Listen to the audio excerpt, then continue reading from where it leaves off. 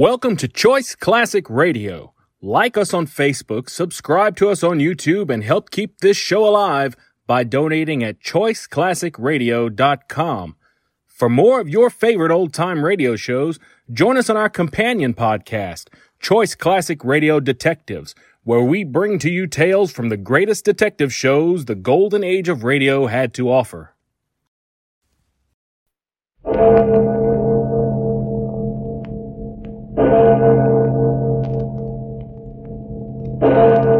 Murder at midnight.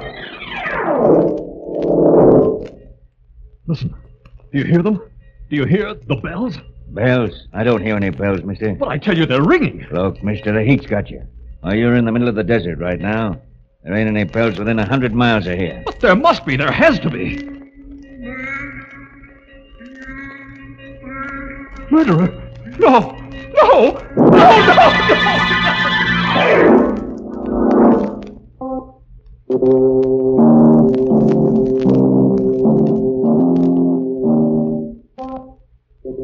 Midnight, the witching hour when the night is darkest, our fears the strongest, and our strength at its lowest ebb.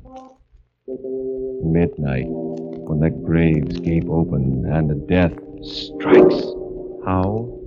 You'll learn the answer in just a minute in Death Tolls a Requiem.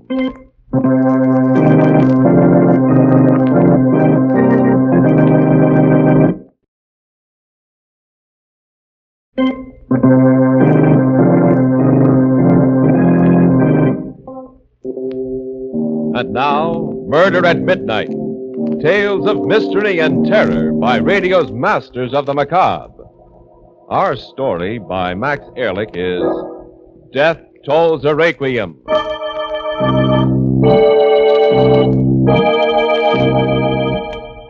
came into the room and quietly closed the door behind me. It was a room ready and waiting for death.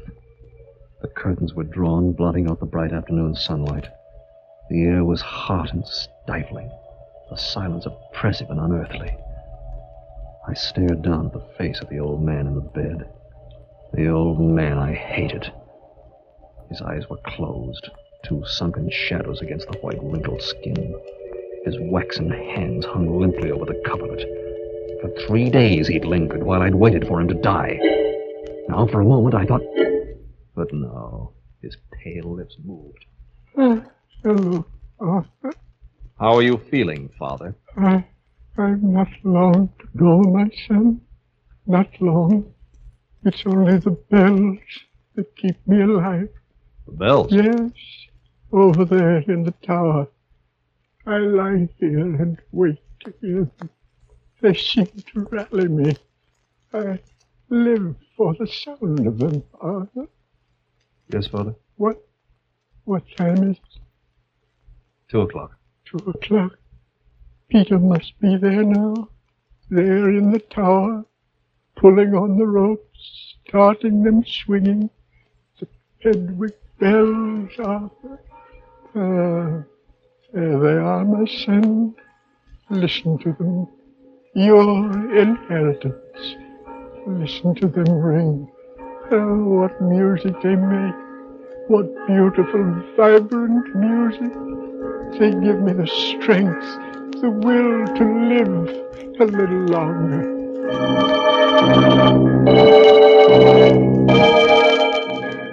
How I hated him, this sentimental old fool, my father.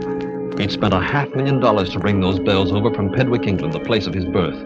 And with them he'd brought the bell tower, brick by brick, and the English bell ringer, Peter Griggs. $500,000, my inheritance, hung in that bell tower. There was no money left, nothing. My father had lost everything, left me nothing. Nothing but those accursed bells. Ding dong, ding dong. They seemed to mock me, taunt me, jeer at me. I hated the very sound of them. But the old fool in the bed babbled on. Oh, my son, those bells bring back the past to me. When I was a boy in Pedwick, I heard them toll out the hour, every hour. I married your mother to the sound of those blessed bells. And I buried her to the sound of them. Stop raving about those bells. What? Stop it! There's evil in your face. Evil. You cheated me out of my inheritance, left me penniless. You cheated me, do you hear? No. Listen to the bells. Yes, they know. Can't you hear them jeering at me, mocking at me? You're penniless, they're saying. Penniless. Penniless. Die, you old fool. Die. Die. Die. Die. You bought those bells, now let them ring your requiem.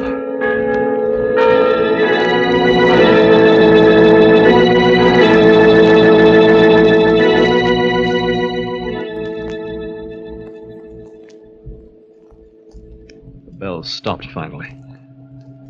My father lay there, dead. I turned from his white, still face and half walked, half stumbled toward the bell tower across the grounds of our estate. Something stronger than myself drew me to it. I entered the tower and stared up into the gloomy belfry. Yes, there they were, the bells, gleaming dimly in the half-light, their bronze mouths yawning down at me. And then as I stared up at them, I heard a step behind me. Who's there? Why, 'tis only me, Mr. Brooke. 'Tis only Peter. Oh, I didn't see you standing there in the shadow. So you've come in to look at my little brood, eh? You've come to admire my 3 children. Yes. Ah, Mr. Brooke, in all the world there are no finer bells than my wee babies. 'Twas none other than Christopher Hodson himself who cast them in the 17th century. Aye, the master himself. My father rung 'em, and his father before him, and his father before him. And these are the bells my father paid $500,000 for. Aye, and he got 'em cheap, sir. These are historic bells, known to all of England. And the folk of Old Pedwick parted with them hard. They gave 'em as a gift, you might say. Your father gave the town an orphan asylum and a hospital. And now he has the bells. And now they'll hang up there forever. Aye, and 'tis well, for they're in good hands. Your father is of Old Pedwick, sir, and like me, he loves the bells and knows what they say when they talk. Peter, my father will never hear the bells again. Eh, what do you mean by that, sir? He died 15 minutes ago. Huh? Oh, Mr. Brooke, dead? Yes. Oh. Dust we are, and to dust we shall return. So 'tis written, and so shall it be. Oh, he was a fine man, sir. Thank you, Peter.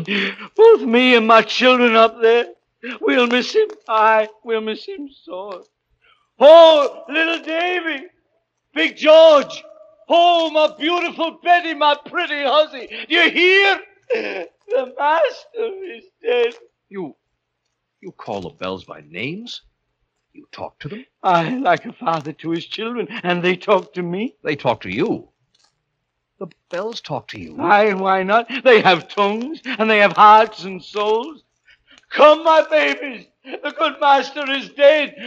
Come, little Davy. Cry the sad tidings. Come, Big George, awake. Cry one's heart out. Weep, my winsome Betty. Weep, girl. Weep, little dear. The master is dead. Sing! Sing a sad song, my lady one, my beloved one. Higher and higher! Weep, my babies. Pour out your tears. Cry out to the countryside. The master is dead! I watched him, fascinated, as he pulled one rope, then another, and worked another bell by means of his foot thrust through a loop in a third rope. The bells rang and clanged, throbbed and echoed, beat against my brain in jangling tones and overtones. I looked up at them as they swayed, and their mouths seemed to accuse me of my father's death. I couldn't stand it. I couldn't stand it any longer. I turned and ran from the bell tower.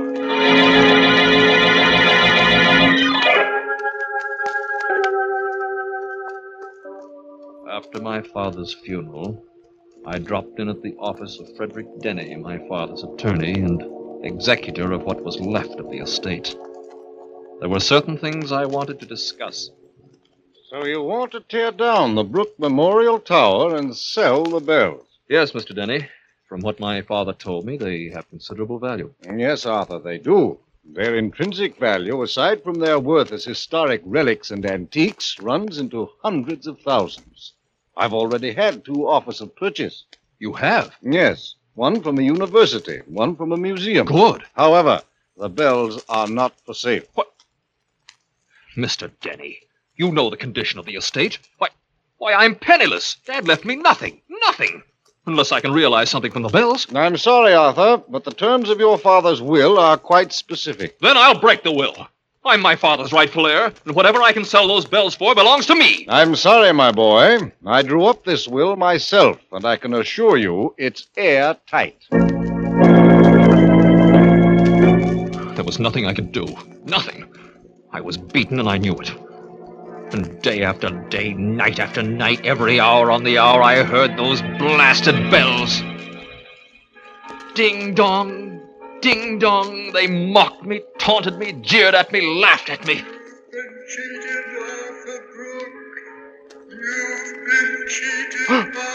They seemed to talk to me. They talked to Peter the bell ringer, and now they talk to me. Mocked me every hour on the hour. Oh, I hated them, cursed them, blocked my ears against them, but they kept on ringing and ringing and ringing until I thought I'd go mad. Finally, I could stand it no longer. I had to silence those hateful bells once and for all. I had to still their cursed tongues forever. That night late, I went to the bell tower, fevered, in a kind of frenzy, determined to blot out their voices somehow.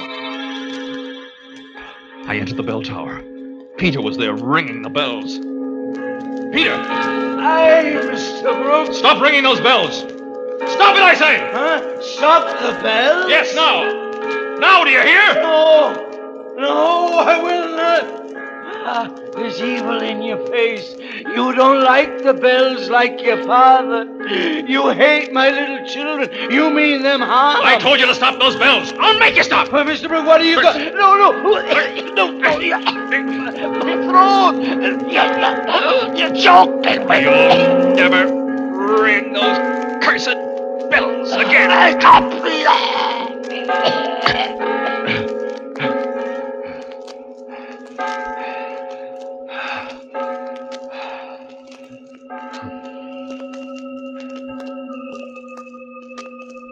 It was quiet now.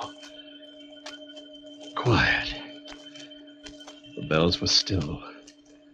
The awful pressure in my head went away. It had been easy to strangle Peter.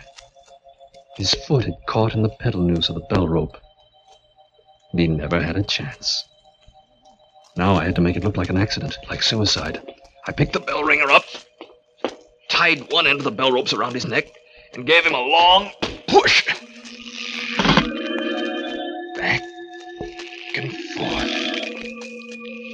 Back and forth. He swung in the bell tower like a grotesque pendulum, the rope creaking under his weight.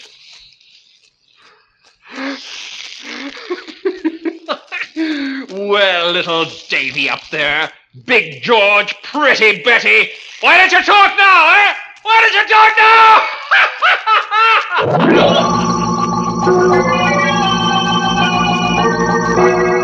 The man going mad with the sound of the bells, shaking his fist and laughing at his bronze torturers as he stops them from striking 12 for Murder at midnight.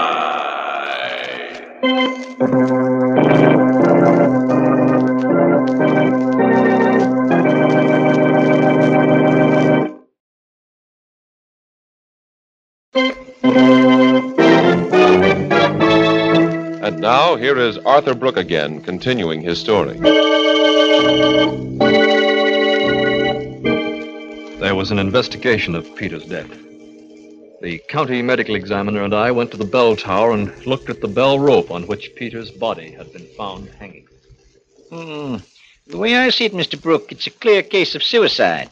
The deceased fastened this rope around his neck, climbed up on the belfry ladder, and flung himself out into space. Yes, Mr. Holcomb. It looks as though he did just that. Mr. Brooke, there's one question I want to ask you. Me? What is it? Well, a man usually doesn't commit suicide unless he has a motive.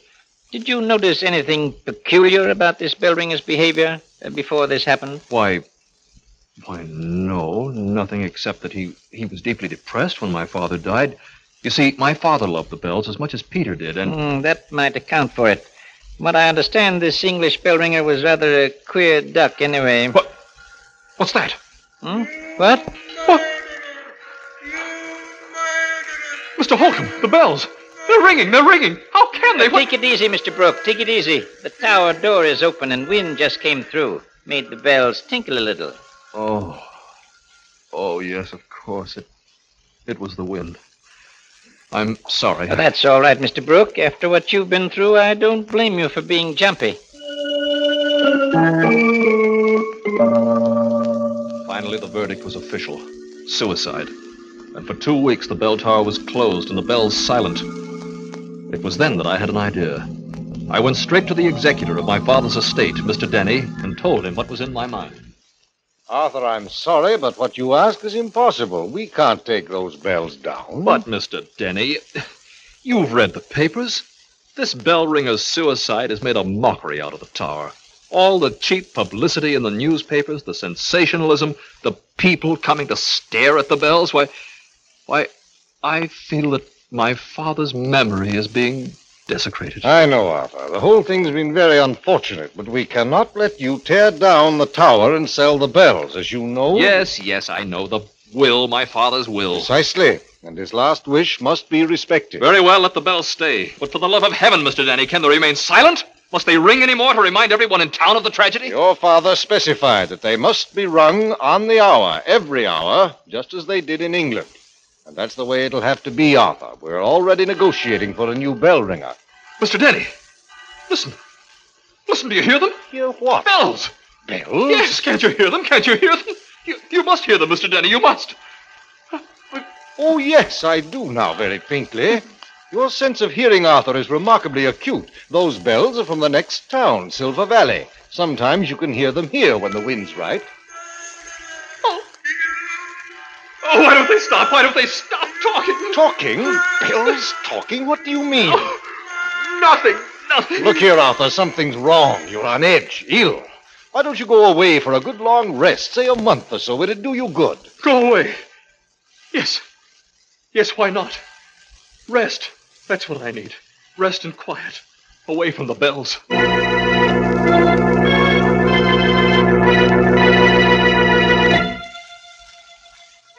There was a quaint little inn I knew in the mountains, 100 miles away. The food was good, and a golf course nearby, and, well, I made reservations. For a week, I ate, slept, played golf, rested. And then one afternoon, I was in the lobby of the inn, chatting with the proprietor. Hey, enjoyed your stay here, Mr. Brooke? Oh, yes, Frank. Fine.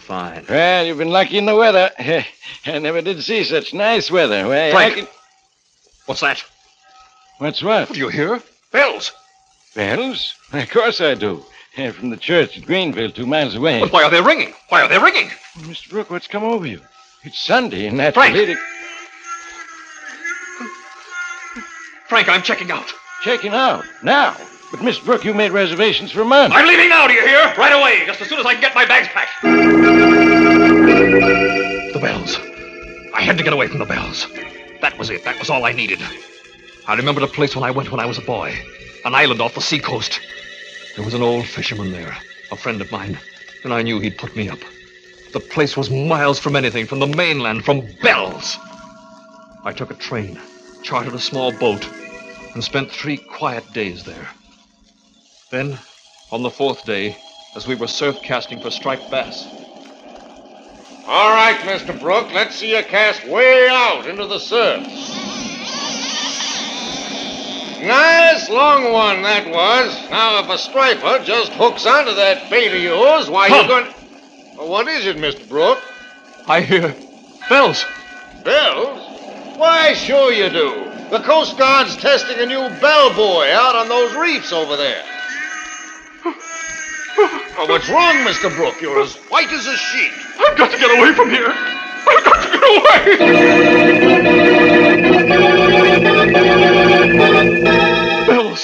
Bells.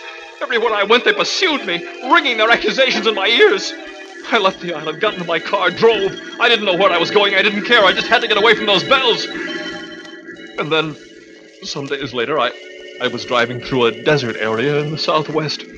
I was deep in the desert, reeling off mile after mile on the highway when suddenly from far off I heard bells. I set my teeth, gripped the steering wheel tight. Enough was enough. I'd fight them now. Fight them to the bitter end. I wouldn't let them master me, tear me apart, drive me mad. No!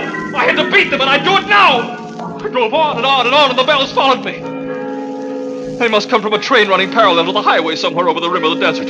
Yes, it must be a train. It couldn't be anything else. Mile after mile I drove, and mile after mile the bells followed me. I began to wonder, when would the tracks cross the highway? Tracks always crossed highways somewhere. They just didn't run parallel indefinitely. And then up ahead, I saw some trucks and men. It was a construction crew fixing the road. I stopped the car and hailed the foreman. Yeah? What is it, mister? Doesn't the train cross the highway somewhere up ahead? Train? What train? There's no railroad in this area of the desert. But there must be. I hear train bells. Bells? I don't hear any bells, mister. But I tell you, they're ringing. Look, mister, you must have sunstroke or something. There ain't no train within 100 miles of here. But there no must bells be. either. There must be. There has to be.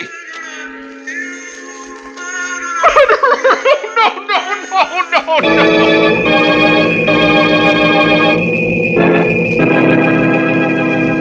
Now I knew what I had to do. I had to go back to the estate, back to the Brook Memorial Tower and destroy the accursed bells I'd inherited. I had to close their bronze mouths, pull out their wagging tongues, smash their glittering faces. They had possession of me. They were driving me out of my mind. I had to free myself of them once and for all. Only then would I be at peace. I headed for home. And every mile, every hour, the bells pursued me, ringing in my ears day and night, pounding and relentless.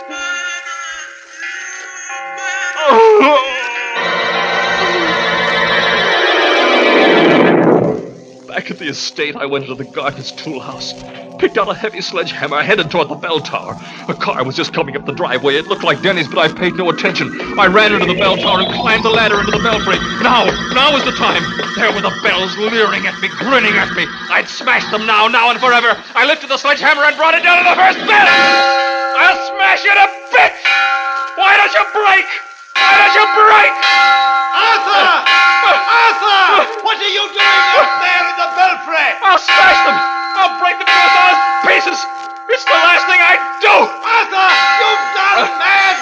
Stop it, I say! Stop it! Why don't they stop ringing? Why don't they stop? No! No, don't! Don't say it anymore! I can't stand it any longer! I can't!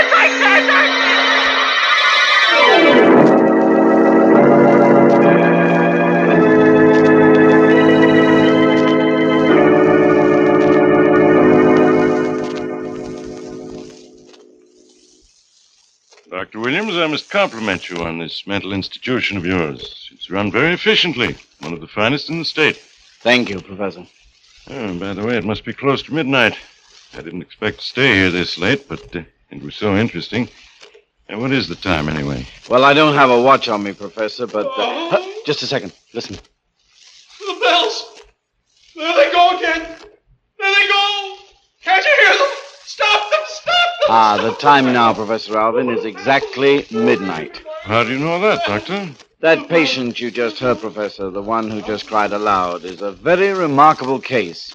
A human timepiece. He has no watch, of course, but every hour on the hour, he hears bells. He hears bells every hour on the hour? Precisely, Professor Alvin. And he's never more than a second or two out of the way.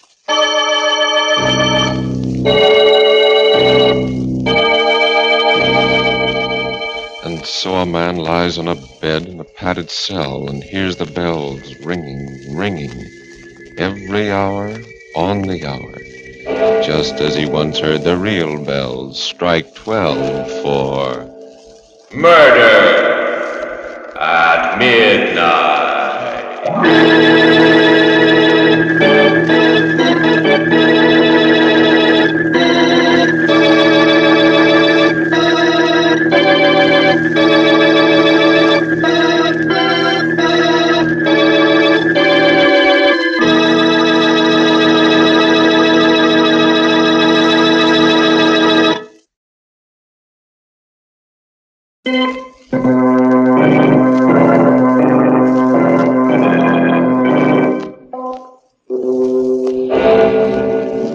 Remember to be with us again when death tolls a requiem and the clocks strike 12 for Murder at midnight.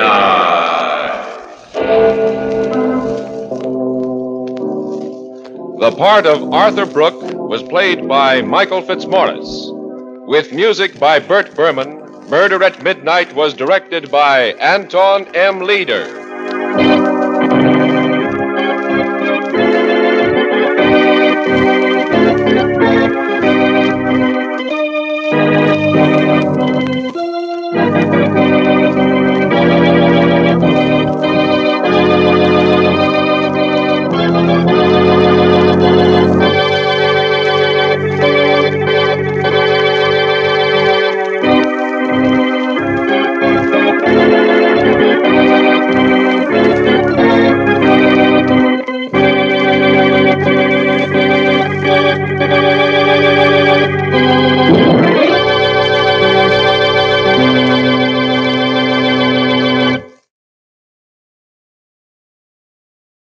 That concludes today's episode.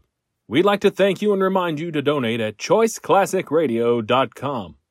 Remember, your donations make episodes like this possible.